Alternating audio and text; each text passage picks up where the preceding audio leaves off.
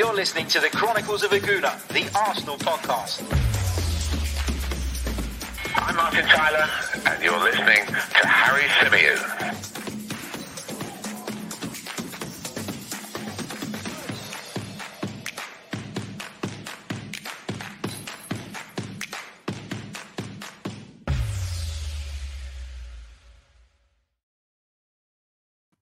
Hello and welcome back to another live edition of the Chronicles of Aguna, the Arsenal podcast, brought to you by the 90 Min Football Network. As ever, I'm your host, Harry Symeou, and on this edition, going to be bringing you my tactical analysis of Liverpool 4, Arsenal 0. Called the game on the post-match reaction show in a lot of ways men against boys, and I still think that is true. I've had the opportunity to watch the game back with a calmer head, without all of the emotion and without the kind of raw feelings that come about during a game. And I've made some observations about the way that Arsenal set out to beat Liverpool tactically, or set out to get a result at Anfield. I've made some notes on some of the differences between the way, for example, Liverpool press and the way that Arsenal tried to press. I think there were a lot of tactical things and nuances that we saw in yesterday's game that explain not solely, but partly why we lost the game. So on this edition of the podcast, I'd like to bring you that analysis, and feel free to comment, feel free to disagree, feel free to agree, feel free to ask any questions you like in the chat box. They're always welcome, as you guys know. Big good evening to those of you that are with us live on this Sunday night. It is bloody freezing here in London. Really cold tonight. So winter is just around the corner, it seems. We've actually got away with it up until now. It's been cold on the odd day, but generally it's been quite mild, and I really felt it today. I put my jacket on to go for a walk around the corner earlier, just down to the local shop, and I really underestimated how cold it was. So just a warning for those of you who are watching live and are going to be getting up at the crack of dawn tomorrow to head out for work. Make sure you're wrapped up. Big hello to everybody who'll be watching this back on the replay. And of course, to those of you who'll be listening via the audio platforms. Hope you are all well. Let's say a few hellos before we dive into it. Big hello to Chris Mossing in the chat, to Dave, to Jashar, to Freddie, to Bad Boy, to Ryan, to Edward, to Delisu, who says, how painful was it to rewatch it, Harry? It wasn't as painful as the first time around, because when you know what's coming, you don't get that, for example, sinking feeling when you concede a goal. Like when Arsenal conceded the first goal on Saturday evening, I felt sick to the stomach, because I felt we did really well up until that point.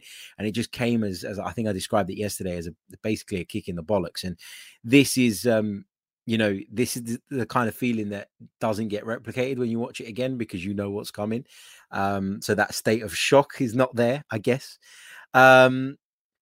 But yeah, it wasn't great viewing, let's be honest. I've had a really good day today, though. And I'm feeling a lot more positive about kind of what we saw. No, not about what we saw yesterday, but about where Arsenal are at in general. I'm a lot calmer today. I realized that, yesterday I was quite wound up. I was quite fired up after the game, because with every defeat seems to come this barrage of people wanting to knock the team, wanting to knock the club. And I've got no issue, as I've said to many of you in replies on the comment section, I've got no issue with people being critical. I've got no issue with people having concerns about the state of Arsenal, about where this team are going, about the manager, even about the ownership, whatever it might be. I just think there is a way to express those views. And I think there is a large section of this fan base who are so desperate to be right about Mikel Arteta and their initial assessments of Mikel Arteta and this current project, that they're almost waiting for Arsenal to slip up so that they can say, I told you so. And so that they can say, look, it's a bloody shambles. I've seen a title on a YouTube video earlier today, shambles again. We hadn't lost in 9 games. What do you mean again? We hadn't lost a game in the Premier League since the end of August. This is not a weekly occurrence. Not at the moment, anyway. And that's the kind of overreaction stuff that drives me mad and irritates me. And it's probably why I lost it a little bit on the podcast yesterday, because it just comes in waves, and the waves of negativity are just not justified solely based on what we saw yesterday at Anfield. And ultimately, that was what we were talking about, right? Arsenal's performance at Anfield and how it affects the bigger picture. But without further ado, let's get into some of the tactical analysis, and we'll start off by sharing the famous old tactics board. You guys know I love to pull this out when we've got tactical stuff to discuss. And just looking at the way the two teams lined up, we know that Liverpool obviously play with a 4-3-3 formation, and it is a 4-3-3 with Liverpool. I know we see a lot of variations of that at different clubs, and we talk a lot about 4-2-3-1s. This is very much a 4-3-3 with Liverpool. It was Tsimikas at left back in place of Andrew Robertson, who obviously sustained an injury while on international duty. But from what I was told in the lead up to the game, Tsimikas has been very, very good. And I don't think many Liverpool fans were concerned about the prospect of him playing there. Van Dijk and Matip in the heart of the defence, Alexander-Arnold on the right. Oxlade-Chamberlain started in midfield alongside Fabinho and Thiago because of Jordan Henderson's fitness issues. And then, of course, the front three was Mane, Jota and Salah, which we know can be incredibly devastating. From an Arsenal perspective, it was Ramsdale in goal, White and Gabriel were the two centre-halves, Tomiyasu at right back. Nuno Tavares was selected ahead of Kieran Tierney, despite the Scottish international returning to fitness. And in midfield, it was Partey and Lokonga. Lacazette played in that role just in behind Pierre-Emerick Aubameyang, with Saka operating from the right and Emile Smith-Rowe playing from the left-hand side. So lots been made of how Arsenal did quite well, I thought. In a lot of people thought, to silence the Anfield crowd, to really keep things at a safe level, and to keep Liverpool at a safe distance.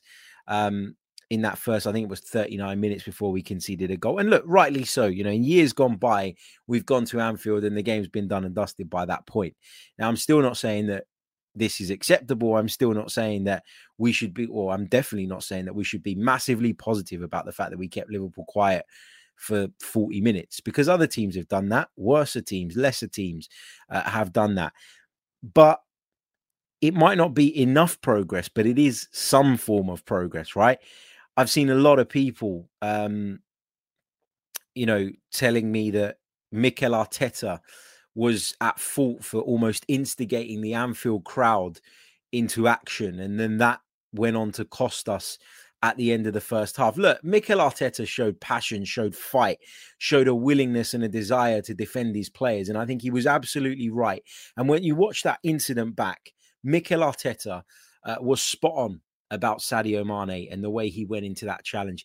Any manager worth his penny, what's the saying? Worth his money or worth his, profession. I don't know what the saying is. Correct me. I've completely lost it on that. But any manager with any sort of quality or any sort of ambition and desire to win appeals for that, appeals for a free kick to be given in Arsenal's direction. Jurgen Klopp comes over like an absolute, I don't even want to use the word on this show, it's PG, but he comes over and he makes a massive issue about it. Now, Jurgen Klopp kind of revealed, I think in the post-match interview, one of the post-match interviews, I think it was the one he gave to Sky, that he was frustrated because he'd seen Atletico Madrid trying to get Sadio Mane sent off in a recent fixture, etc., etc. That's got nothing to do with us. And I don't think as a manager, you should take issue with another manager appealing for a decision. What I would say is it was an incident that happens in football, and it was an incident that meant nothing afterwards. It was done. It was dusted. Arteta showed a lot of class, I thought, post-match by just saying, look, I was defending my team. He was defending his. He didn't take the opportunity to throw mud at Jurgen Klopp. However, Jurgen Klopp did. He started going on about how the decision was clearly, or how the incident was clearly innocuous and that there was nothing to it. And it just felt like, he hadn't gotten over that. And the fact that Jurgen Klopp reacted like that to Mikel Arteta's appeals for a free kick, to me, tells me that he was rattled, that he was frustrated up until that point in the game. And that is the biggest telltale sign. That plus the atmosphere, how flat it was up until that period, tells you that Arsenal went to Anfield and, at least for that period of time, made it difficult for Liverpool and concerned them. The problem is that when you concede a sloppy goal the way we did, just before the break, you then give yourselves a mountain to climb. And actually, people say, oh, the crowd got up and they went crazy and they really pushed and spurred the team on after that incident. Actually, the crowd, when you watch the game back, I think, and maybe it's not as apparent when you watched it the first time around, but when you watch the game back, you'll find that actually Liverpool started to turn the screw a little bit in terms of their performance. They forced a couple of saves out of Aaron Ramsdale, and that is what lifted the crowd rather than, Jurgen Klopp and Arteta. Sure, did it raise a few decibels at the time? Yeah, but it's Anfield, and there are going to be periods in the game where you're going to have to deal with that. Therefore, if you want to go to Anfield and come away with anything, you have to be able to handle that. Simple as that. But moving on, Arsenal conceded that stupid goal. I talked about it in the post-match reaction. The way that Sadio Mane is able to wriggle free and take up that position in between, I think it was Tomiyasu and Gabriel, was really, really frustrating. The delivery pinpoint from Trent Alexander-Arnold, as we've come to expect. But, what was concerning about that particular incident, and if you watch it back again, you'll see, is that it looks like Liverpool have an overload at the far post before the free kick's even been taken. And I remember at the time when I was watching the game saying to my dad, who I was watching the game with, we've got to watch Van Dijk at the far post. And in the end, Van Dijk didn't score. But just having that presence there meant that Arsenal kind of switched off, were worried about the presence of a big, tall, physical central defender, and probably didn't pay enough attention to what Sadio Mane was doing and the run he was making. So it was really, really frustrating to see us conceding that nature. But I think there were tactical things that Arsenal got wrong that contributed to Liverpool being so dominant. Look, we know they're a better side. And everything I'm saying now is with the caveat of they have better players than us. But I think there were some things that we did that didn't necessarily help ourselves. And I'm going to start off by talking about the way Arsenal, apologies for that. I'm going to start off by talking about the way Arsenal were trying to play out from the back. Because, look, I like the idea of playing out from the back. I understand the theory behind it. I get why we do it. I really, really do. But I think at times we invite pressure and often, that can be a good thing. And often you're, inviting the team on so that then you can try and play your way through the lines and create those advantages in other areas of the pitch. But the problem is that if you don't manage to play the ball through the lines, and if you don't manage to take advantage of those situations, you are solely bringing pressure upon yourselves without reaping the rewards and the benefits that come with playing that way. So Arsenal would very often, the two centre-halves, White, Gabriel, would drop into those familiar positions either side of Aaron Ramsdale. Tavares and Tomiyasu would take up slightly further positions. And you'd see Sadio Mane, Diogo Jota, and Mo Salah press right up the pitch.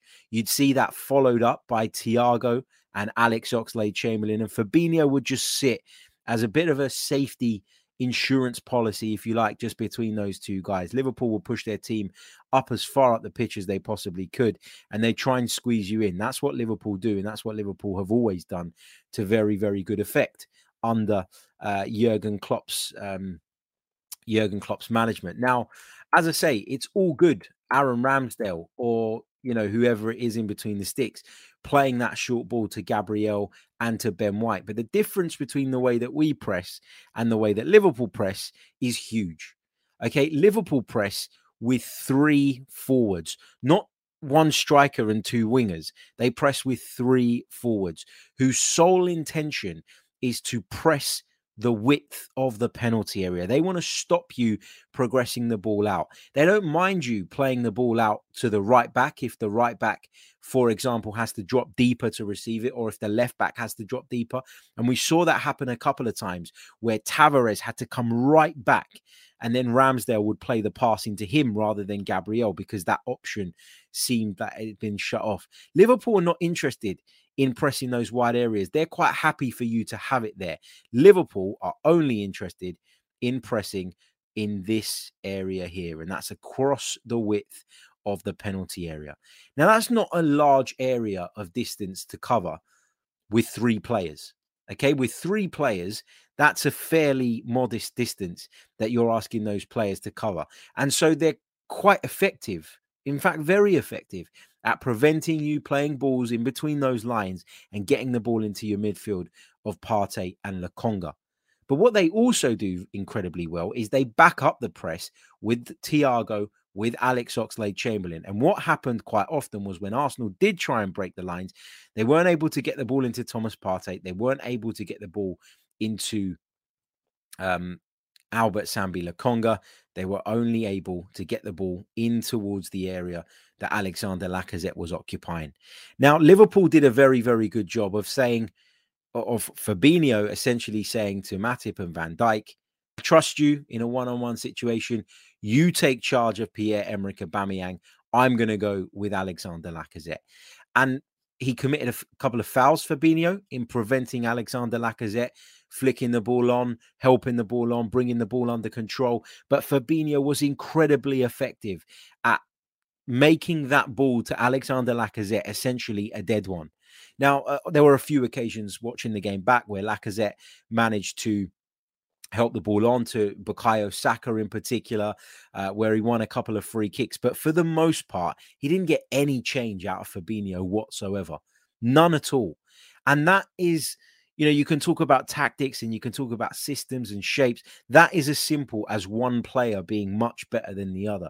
That is as simple as Liverpool having a superior quality throughout their team and therefore being able to win individual battles. That was a big, big issue for Arsenal. Breaking the lines was not happening. And you can't invite a team like Liverpool onto you and invite them to press you if you don't have an out ball, if you don't have an out plan. Now, there were occasions where this didn't work, and Aaron Ramsdale at times opted to go that bit longer. Sometimes we went straight to Aubameyang. And more often than not, Aubameyang would flick the ball on, but who's going to chase it? You're the furthest man forward. And this was frustrating me a little bit about Pierre-Emerick Aubameyang.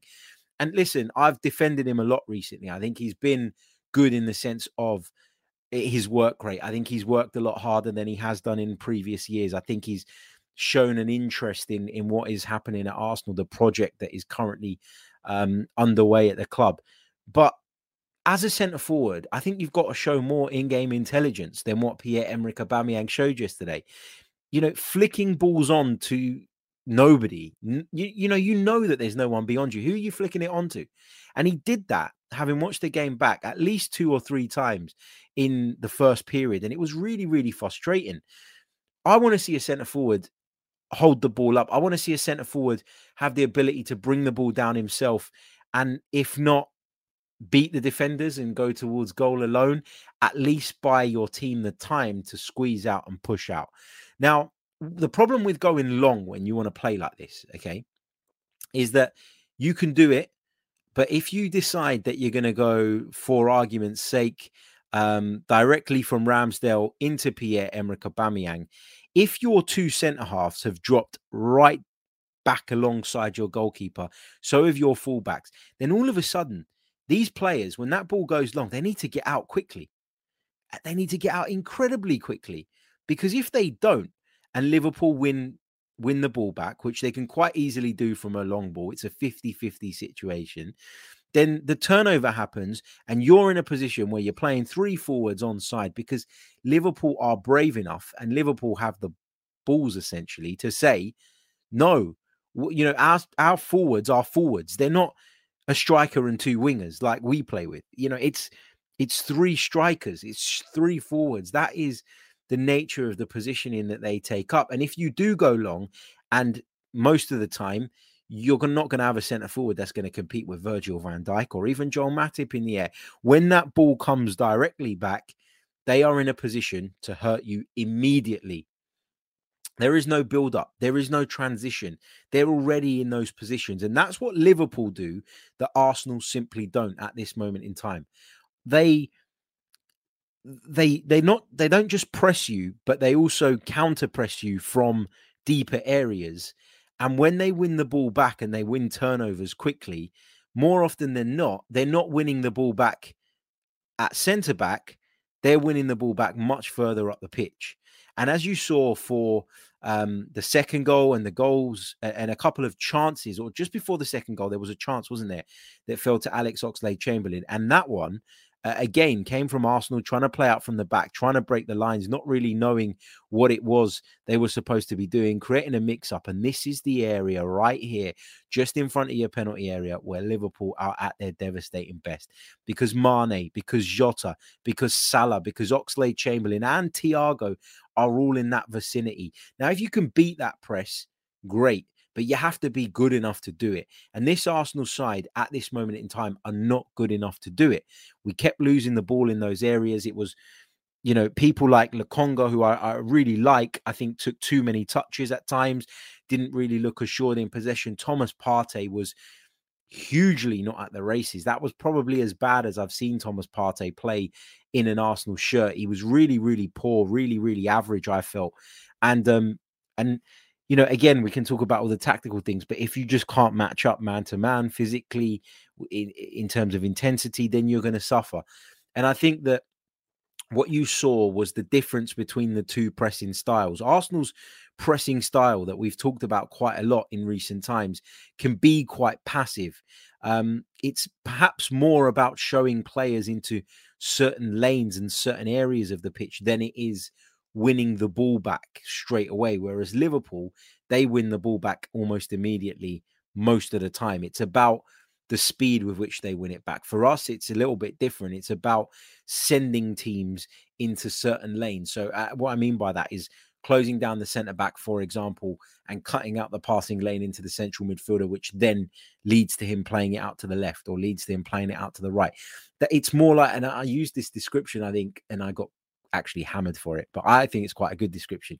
When you play pinball and you've got the arms and the levers in the pinball machine, right? And the ball goes and you can use the levers to kind of block the ball and send it in the directions that you want to send it. That's what Arsenal's press does, right? It's designed to make you or make people play in certain areas of the pitch where Arsenal feel that they're superior. Liverpool's press is different. It's about winning the ball back as quickly. It's as though the game starts, the opponent starts with the ball, and you could imagine on the training ground, I don't know that they do this, but I could imagine Jurgen Klopp standing there with a stopwatch and saying, bang, this is how quickly can we win the ball. That's what it's all about from a Liverpool perspective. And that is a very different philosophy to the one that we're seeing being applied by Mikel Arteta. And I think, we are, as a consequence, we saw yesterday the big differences, and people will say, well, Liverpool pressed this way and we pressed that way. And, they did it a lot more effectively. They did do it more effectively, but ultimately the goal and the aim and the ambition of what they set out to do is slightly different to what we do. And that's the problem. I think Ryan hits the nail on the head here. Ryan Finity says, we have more of a City press than a Liverpool one, coordinated rather than aggressive. Ryan, that is a brilliant way of summing it up. I think that's fantastic. Hats off to you, mate. That's perfectly put. Much better than I could have ever put it. So thank you so much. But I think you're spot on. It's a Manchester City press rather than a Liverpool press. People have referred to Jurgen Klopp's football as rock and roll football in the past. Pep Guardiola's side looked to strangle you, looked to kind of submit you or make you submit by kind of shutting off passing lanes, and they don't do it with the same intensity. It can be equally as effective in a different way, slightly. But yeah, I think that's a perfect way of putting it. I think, the centre forwards or Aubameyang and Lacazette, I don't know if you can call them both centre forwards based on the way they played yesterday in terms of the roles that they were asked to do. Because I did think when we were out of possession that actually Alexander Lacazette had been told to sit on Fabinho and make sure that he was unable to dictate play from those deeper areas, try and get some change out of him. But I just think, we didn't break the lines enough, to kind of summarize. When we did try and break the lines, we were finding the only way was to go that little bit longer, and going that little bit longer turns it into a percentage game. Long balls into certain areas become a bit of a gamble rather than a certainty, which, when you're playing against strong physical players like Liverpool's, you're putting yourself at risk of losing it by doing that. I didn't think we broke the lines well enough. I didn't think that Lokonga and Partey were up to it in the middle of the park.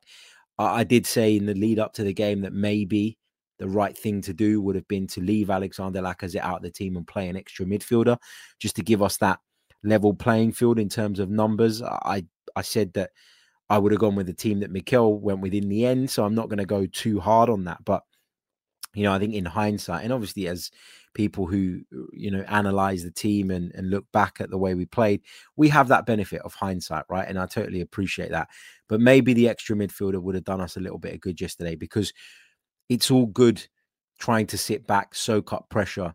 But at the same time, if you don't have an outball and you don't have an outlet and you're playing against a team of Liverpool's quality, there's always going to come a point where you're going to switch off, or they're going to find a way of breaking the deadlock. And then what happens is when you start a game in a really defensive mindset with the kind of sole aim and ambition of nullifying an opponent, when you do concede, it's very difficult to then flick the switch and be in a place where now you're ready to attack and you're ready to kind of go for people. So, yeah, look, it's these are lessons that we're going to learn. The one thing I would say is, yes, we suffered from a massive individual error from Nuno Tavares, which essentially I thought put the game out of our reach. But what you got to think about is, if this is the way that Mikel wants to play, if this is the way that he sees the future of Arsenal, then to a degree, even if you are losing the game, you kind of have to stick with it, and you kind of have to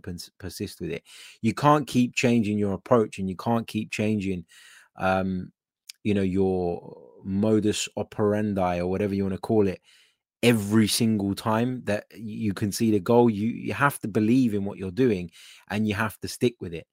And actually, when I think about it, maybe we'd have conceded one goal less if we didn't stick to our way. But actually, we've learned the lessons, and actually it's shone the light on some of the problems with our way. And fingers crossed, that's something we're going to learn from and something we're going to improve on as a result. And as I said on the post-match reaction, I think you learn more from failure than you do from success. And I think that this is a big lesson, bit of a reality check, as I described it yesterday, for this young Arsenal team. But I think ultimately we were undone by a side who not only have superior quality, but have a more clear and defined style, have a style that's been implemented for the last 5 or 6 seasons. They have players who understand their roles and understand that style inside out, whereas we've still got, in my opinion, particularly in the forward areas now, players that are there because they were already at the club and we've not got around to replacing them yet. We all understand Arsenal couldn't change the entire 11 in the summer. I think the idea of keeping Oba the way we did and then allowing Lacazette to stay for another season was almost Arsenal's way of saying, well, look, we know that we've got lots of work to do and we know that we need to improve that area eventually.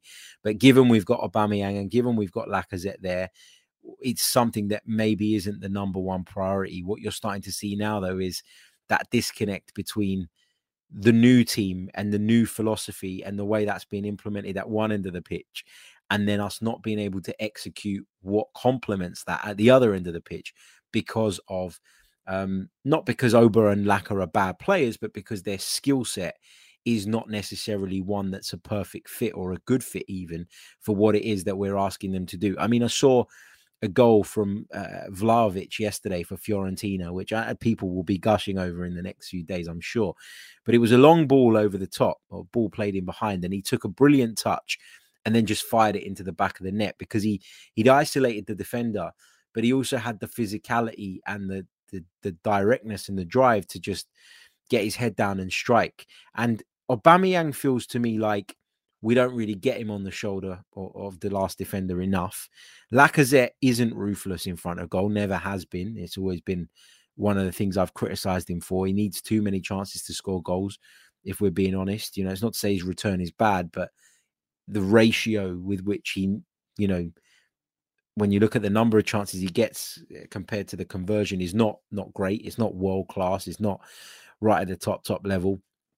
I just think the forwards that we've got right now are just not complementing what it is that Mikel Arteta wants from them. I don't think Lacazette was able to hold up the ball yesterday against a top quality opponent in Fabinho, who'd clearly done a job on him. I don't think that Aubameyang makes the right runs all the time. I don't think that Aubameyang is effective enough when he gets the ball at his feet. I don't see him as someone with the skill and guile to beat a man or pick out an unbelievable pass. I feel like put him through on through. I feel like if you put him through on goal and say to him, go and do your thing, most of the time he'll do the job. Bear with me, I've just lost connection there on the good quality microphone. I'll just reconnect that for you. Apologies. Don't know what's happened there. Really, really frustrating. Hold on a minute. We're on the default microphone, which is awful because they don't make them very well. Anyway, I'll just while I try and rectify that. There you go. Should be back to the normal quality. Apologies. I don't know why that happens. I think it's the adapter. I've said it before. I should really get another one, but yeah. Anyway, look, I think we just don't have the skill set in our centre forwards that is required to play this way. And what you're seeing is a team that are progressing with a philosophy, a team that are starting to understand defensively and from the goalkeeper right to the midfield what it is that Mikel wants, but we're not getting what we need out of the forwards. And that's the part of the team that's relatively been untouched, right? Aubameyang and Lacazette were both there long before Mikel Arteta came along. So, is this part of the transition? Is this something that we have to deal with, understand that those guys are not necessarily completely fit for purpose, but until we get the opportunity to replace them, we're going to see this from time to time. We're going to see times where, it's not working and we're going to have to accept that. Is it part of the process, as people like to say? I don't know. We'll see. And fingers crossed, Arsenal do go out and get more fit for purpose centre forward in the summer, because I don't think it's going to happen in January. I think January for me, the priority's got to be the midfield. We've got to sort the midfield area out. I think that's got to be the number one. Centre forward is important, but I still think the midfield comes first. So I think we're going to have to accept that Aubameyang and Lacazette are not the long-term solutions to our problems up front, but they're there at the minute. They're better than a lot of other options that are out there. And if you want to go big and bring in someone who you think is going to lead the line for years to come, then you're going to need to wait till the summer and you're going to need to spend big. And I don't know that Arsenal can do that in January. So we'll have to wait and see. But I do think what you're seeing is the beginnings of the new team, the development at the back and in the midfield, but you're not really seeing it up front. And that is the area that Mikel Arteta's, touched the least, I guess, in terms of transfers. I think midfield, we talked about maybe the idea of perhaps playing an extra midfielder and how that might have helped us. But if we're just, if we're going to be honest, I just think that yesterday, although I think that playing a slightly different way might have helped, Partey and Lokonga just weren't on the same level as those Liverpool midfielders. And this is the difficulty, right? You need to be able to differentiate between what is a tactical fault, what is something that the manager has got horribly wrong, what is a failure to implement instruction, and what is simply a golfing class. And there is a big golfing class between Fabinho and Lokonga, between Thiago and Partey in certain aspects. And I think a fully fit and firing and at the top of his game, Thomas Partey, makes a massive difference to Arsenal yesterday. But he wasn't fully fit, clearly. He wasn't at the top of his game, clearly. And I can accept that from time to time, because I think that, all top players have off days. But my worry with Thomas Partey is this fitness issue. How many times is Thomas Partey going to pick up a muscular injury, then come back not fully fit, not at all ready, and turn in a stinker? I think he did it a few times last season, and I think we saw it again yesterday. And I don't know how much of that is down to Thomas Partey and how much of that, as in the decision to play him from the start, I guess, is down to the manager. So yeah, we've got to be mindful of that. It's a worry, it's a concern. And this is why I keep saying that we need to address that midfield area, because, if he's going to keep breaking down, then we've got a big problem.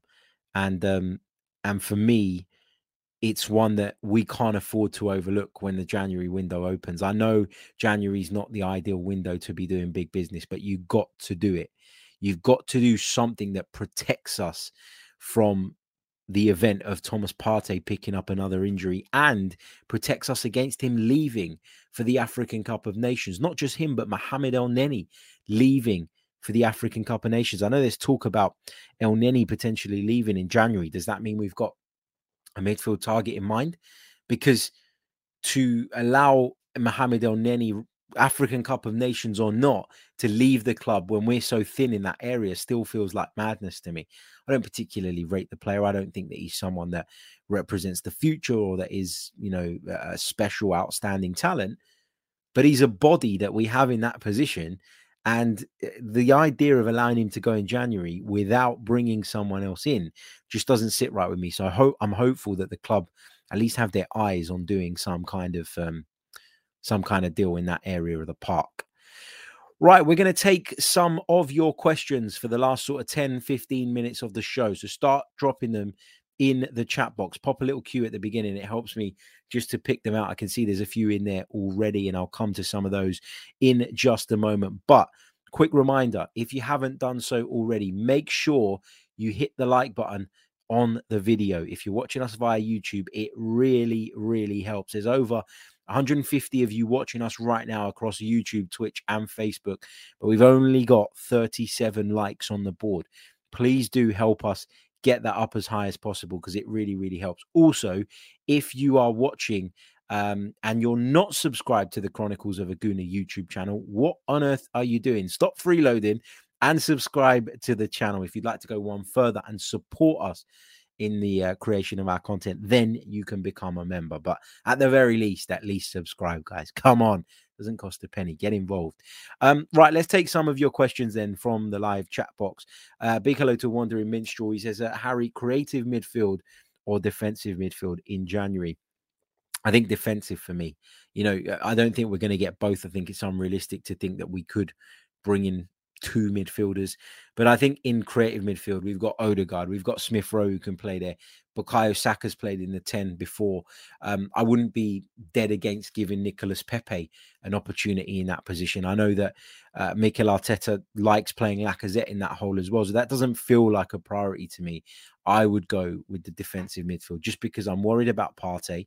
I'm worried about Maitland-Niles if he's asked to play a long stretch of games. I'm worried about how long it's going to take Granit Xhaka to get back to match fitness again. And all of those things combined lead me to say that the defensive midfield is the bigger priority.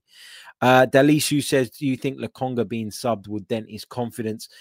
It's a fine line to manage, isn't it? As a manager, you don't want to kill players by taking them off early, but when they're not doing the business, then it's a problem and you need to prioritize the team over that player's development. I think it felt to me like that substitution was coming before we conceded the second goal, in the sense of it happened so quickly that it must have been planned already.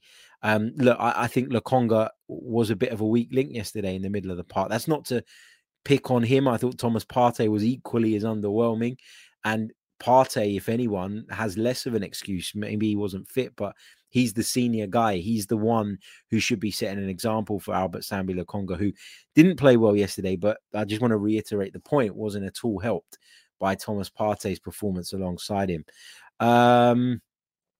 Let's see what else we've got. Billy Kilgallen says, overall, I feel we're in the best position so far post-Wenger. We look like we have a plan. Add 2 or 3 top quality players in the number 6 and number 9 or 10 positions, and then we'll look good. Can't wait for the summer. Yeah, I agree that we're probably in the best position so far post-Wenger in terms of not just where we're at right now, because people will say that Unai Emery's Arsenal were obviously higher up in the league and finished the season just outside the top 4, but in terms of the wider perspective, so forget just the results in terms of where the club's going with the transfer policy, the acquisition of lots of young, hungry, young talents. I think that's what you mean in terms of the best position. I think, look, it's, and I kept reiterating this point yesterday, and I've had loads of messages and tweets and YouTube comments on yesterday's show telling me that I should stop telling people how to support the club. I'm not telling people how to support the club. I'm not telling people to not be worried, to not be concerned, to not have an opinion on certain issues and what they watch every single week. What I am telling people is to do it with respect, to talk about your club that you claim to love with respect. And that's all that I think we need to be mindful of as football fans. I think we're in a day and age where social media is everything, unfortunately. And people feel that they can cross lines that they would never cross face to face because of that anonymity that social media gives us. And I don't like that. You know, I was talking to someone earlier on today, one of you guys DM me on Twitter, and we were saying, like, when you lost the game in years gone by, you might go to the pub after for a couple of drinks and vent your frustrations, but then you'd go home and you'd calm down. Now we have more access to football than ever. And you scroll through Twitter after a game, and something that wasn't even in your mind in terms of an opinion can be seeded into your mind because you've scrolled through Twitter and 4 or 5 people have raised this particular point. And I think it does influence the way we think. And it does influence the way we judge our team and the way we assess our team. And that, for me, is dangerous. Dangerous in the sense of, it's good to have lots of knowledge and it's good for thought-provoking. I like the idea of provoking thoughts in people's minds. But what I don't like is the way people will hang on something that they've read from someone else and use that as the whole basis for their opinion. I think you need to take bits from everywhere and be measured and share what you feel. And I do feel like some of the people that are always outraged by Arsenal are doing it because they think that's the way they should be viewed. That's the right way to come across. That's how you prove to people that you're a proper Arsenal fan, is by making out that you're outraged at every moment of difficulty. And I'm upset that we lost to Liverpool, and I'm frustrated that we lost to Liverpool, and I'm frustrated that it was 4-0. I wasn't disgusted by Arsenal's performance yesterday. In years gone by, I've been disgusted, but I wasn't yesterday, because I understand where we are. I understand the journey that we need to go on, and it might be frustrating and it might take us longer than most of us want it to take, but you know, we've got to be realistic, and that's how I see it. GB says, how many points do you expect us to get from our next 6 fixtures? Newcastle, United away, Everton away, Southampton, West Ham, and Leeds away. I think we must beat Newcastle. You beat Newcastle next week and you can draw a line in the sand after that performance at Anfield and you move on. I'd have said we're probably going to get 3 points from Newcastle and Liverpool anyway, so if we get that, great. Man United, I'd take a draw. But again, if you lose at Man United, is that the end of the world? No. I think at Everton, if we do lose at United, we need to win at Everton. Southampton, we should win. West Ham, I don't see why we can't beat West Ham. United at home. Leeds away, looking at Leeds' form, if you've got aspirations of being in the top 4, you have to win that as well. But this is all, I keep saying this, don't I, that, you know, sometimes you will drop points where you don't expect to, and then you will go and pick up points where you also don't expect to. And then over the course of the season, it can equal and balance itself out. So I don't want to say that we need to get, you know, a point from Man United away, or I don't want to say that we need to get 4 points from United and Everton, because, and then if we lose to United, say that it's, you know, bad example. I don't want to say that we should be getting a specific points tally from specific games. I want to say that over the next 3 games, I don't think you can look much further than that. Newcastle, United, and Everton away, I want at least 6 points from that. If we get 6 points from that, I'll be quite happy. I don't care how the points come. Obviously, winning at Man United gives you a confidence boost. And equally, winning away at Everton gives you more of a boost than winning at home to Newcastle. But it doesn't really matter how the points come about. A win gives you 3 points. It doesn't matter whether you won 1-0, 5-0, 6-0, 9-0, 10-0. It's 3 points. So I think for me, if we took 6 points from Newcastle, United away and Everton away, I'd be delighted with that. And that's how I think you need to look at it. Then you reassess the situation. You look at the circumstances. You look at who's fit. You look at current form. And then you can make that call again for the next group of matches. That's how I do it anyway. But yeah, Said Abdullah, very, very kind donation from you, mate. Thank you so, so much. Always supporting the channel, and I really, really do appreciate it, mate. So thank you, as per usual, for your very kind donation. And he's got a question in the chat, which I'll just pick out now. Sorry, Said, I'm just trying to find it again. Here we go. Why is our fan base so quick to say Tavares is better than Tierney? He's not even close. Look, I mean, I can only speak for myself, mate, but I didn't say that Tavares was better. I don't think that Tavares is better. I think he's got certain attributes that Kieran Tierney doesn't, but equally Kieran Tierney has attributes that he doesn't. I think they're not, you know, although they're both left backs, I think they're different left backs. I think one of them relies on his raw physicality and causes chaos sometimes in the attacking third because of his unpredictability, whereas the other is a very safe player in terms of the way he defends, but also in terms of the way he attacks. It's very, I don't want to use the term predictable because it sounds like I'm knocking him, but Kieran Tierney, you know what you're going to get from him when he goes forward. Nuno Tavares, you don't. You know, Tierney is always going to go on the outside. He is always going to try and get as close to the byline as possible before putting a cross into the box. Whereas Tavares might dribble inside. He might take someone on. He might cut in field and have a shot on his weaker right foot. You just don't know what you're going to get with him. I think the point here was not that Kieran Tierney isn't good all of a sudden and that Nuno Tavares is better than him. I think the point here was that he hadn't put a foot wrong up until this point. And therefore, to drop him after some really, really impressive performances would have been harsh. That's certainly the way I looked at it anyway. Let's take on a couple more. AD says, were you respectful to Emery when you rated his time at Arsenal 5 out of 10 when he was third in the league? Well, I get this all the time because I raised concerns about Unai Emery a lot earlier than most, and I got a lot of heat for it. I remember going on an AFTV show and getting absolutely battered, not just in the comments, but by email on Twitter for what I said about Unai Emery. And actually, I'm not going to entertain people asking me about a lack of respect for Unai Emery. I never once said that he was a bad guy. I never said that I didn't like him. I said that he wasn't the right man to take Arsenal forward. And whatever way you try and dress it up, he wasn't, because he got sacked. He got sacked before Christmas in his second season.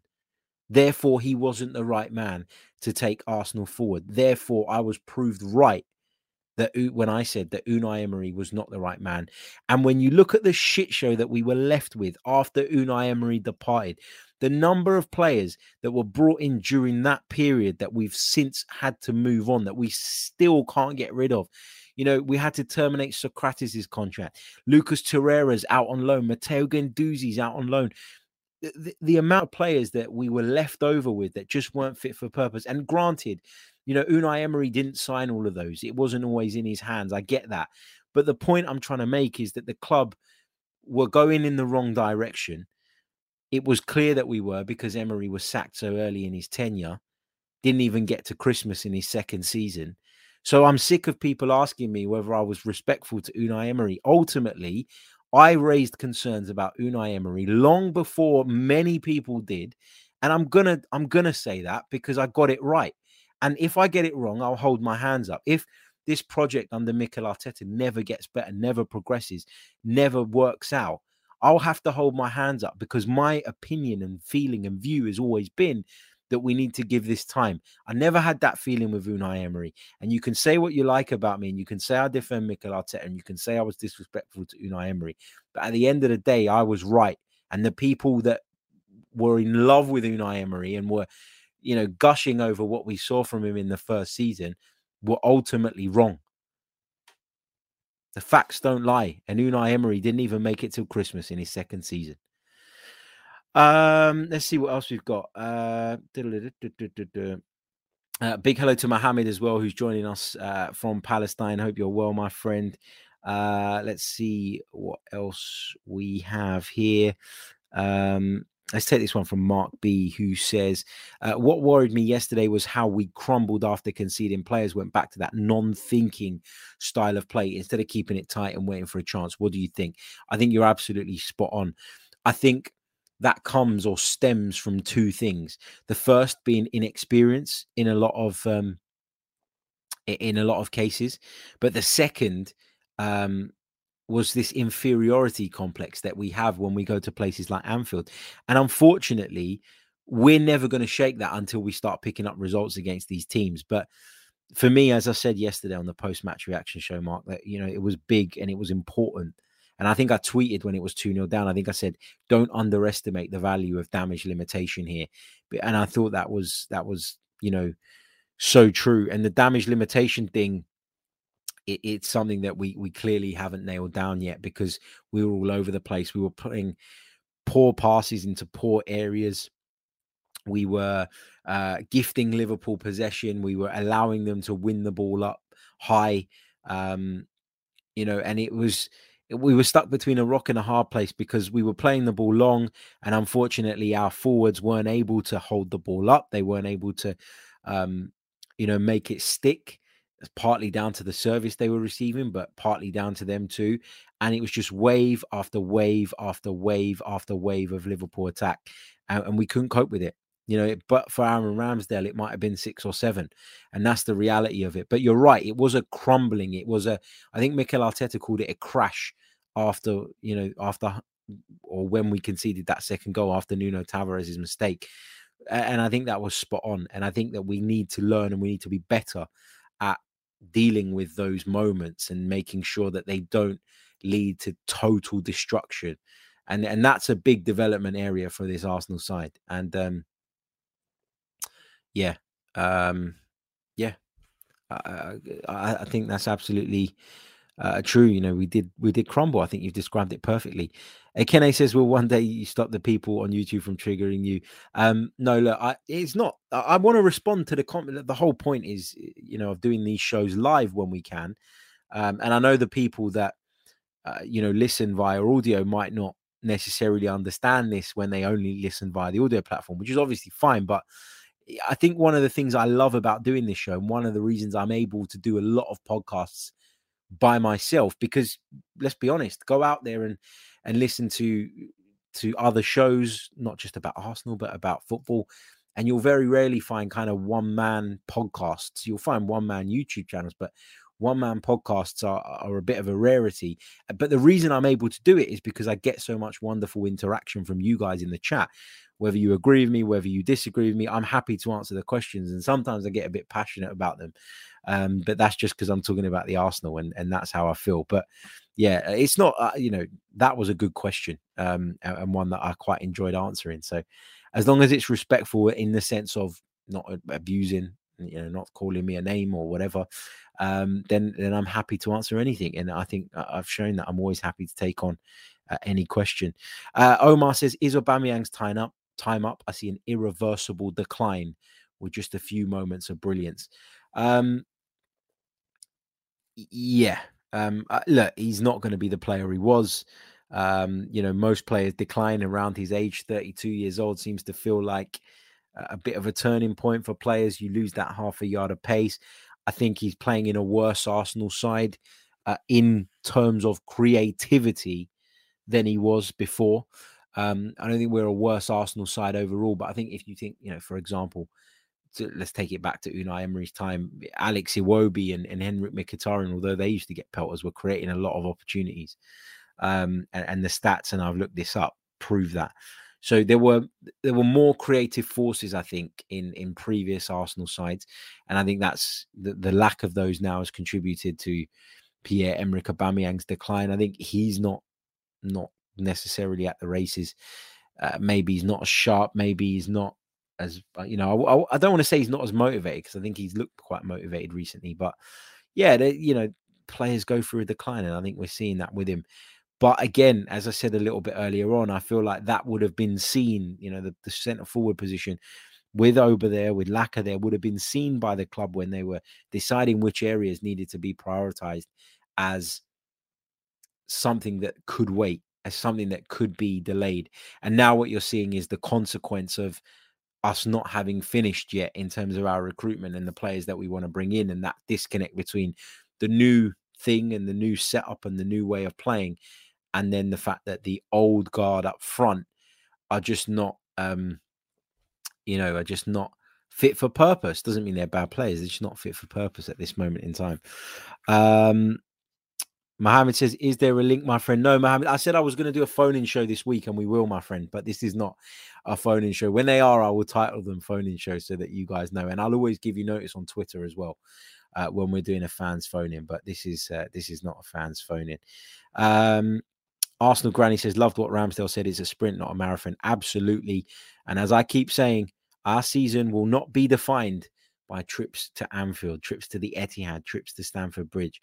We need to do better against the rest. And when you consider that Arsenal got absolutely piped this weekend, battered, pulled apart, annihilated by Liverpool, when you consider that, but you also take into consideration that West Ham dropped points, that Tottenham won, but they're still behind us, that Manchester United dropped points, that Brighton dropped points, that Leicester City, who people think will come good and eventually be, challenging for the European places. When you take all of that into consideration and think that we're still fifth, we've been to Anfield, we've played City away. So we've been to Anfield and we've been to City and we've played Chelsea at home. So we've played three of the sides that I don't give us any hope against already. We've got them out of the way. When you take all of that into consideration, I think to be fifth in the Premier League, just 3 points off of the top four, we have to be not happy, but content with that. And it's not a position that warrants calling for the manager's head, in my view. It's not a position that warrants a huge overreaction. I think if we struggle against Newcastle and then we go and get beat at Manchester United and then we go and get beat again at Everton, then you can look at it with a little bit more concern. But right now, keep with the team, stay on board. People have been very, very positive over the last sort of 8-9 weeks of Premier League action. It's been really refreshing. It's been really enjoyable. It's the most I've enjoyed supporting Arsenal in a while.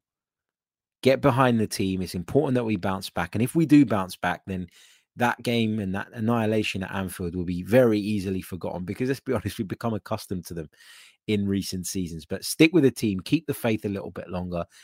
If in a few weeks' time we're talking about poor performances and poor results against sides that we are competing with and against sides that I do regard as kind of a similar level to us, then I will raise those concerns and I'll, like everyone else, will be upset, will be worried, will be frustrated. But at this moment in time, there's no need to press the panic button. Look at that league position. If I had told you, most of you, the sensible ones, before the season, that at this point, 12 games into the campaign, which is what, quarter of the way through the season? Is that right? Is my maths? Yeah. 24 games is half. Yeah. If I had told you that a quarter of a way into the season would be within touching distance of the top four, despite having already been to Liverpool, having been to City, having played Chelsea at home, and played one of the North London derbies, I think most people would have been quite content with that. And therefore, what's changed? Nothing. What has happened that warrants you abandoning that point of view and that sensible opinion? Not enough. And that's the bottom line. Right, we're going to leave it there. Thank you all so much. Hope you guys enjoyed the tactical analysis at the start of the show and the subsequent discussion. Big thank you for all your fantastic interaction in the chat box. It's always very, very welcome. And as I said earlier on, it allows me to be able to do podcasts solo because you guys are so brilliant. So thank you for all your support. Please do, if you haven't done so already, hit that like button. It really, really does help. We've got over 150 of you watching right now on YouTube alone, but we've only got 62 likes on the board. Guys, let's get that as close to the 100 mark as we possibly can. It really, really, and I know, I hate asking for them. I hate talking about it. I hate bringing them up, but I wouldn't if it didn't massively help the channel and massively help in getting those videos out to as many people as possible. Love to you all. And I'll catch you all very, very soon with a brand new show, my weekend review show. We'll be talking about some of the results and the big stories, including the sacking of Ole Gunnar Solskjaer following the weekend's action. So we'll be bringing you that one first thing in the morning. Hopefully get an episode of the Social Club in this week as well with the boys. Lots to come. Newcastle preview coming up a bit later on in the week with the Gallagher shots. another one of the 90 Min podcasts, and plenty of great stuff to come. I'll catch you all very soon. Until next time, take care of yourselves and stay safe. All the best.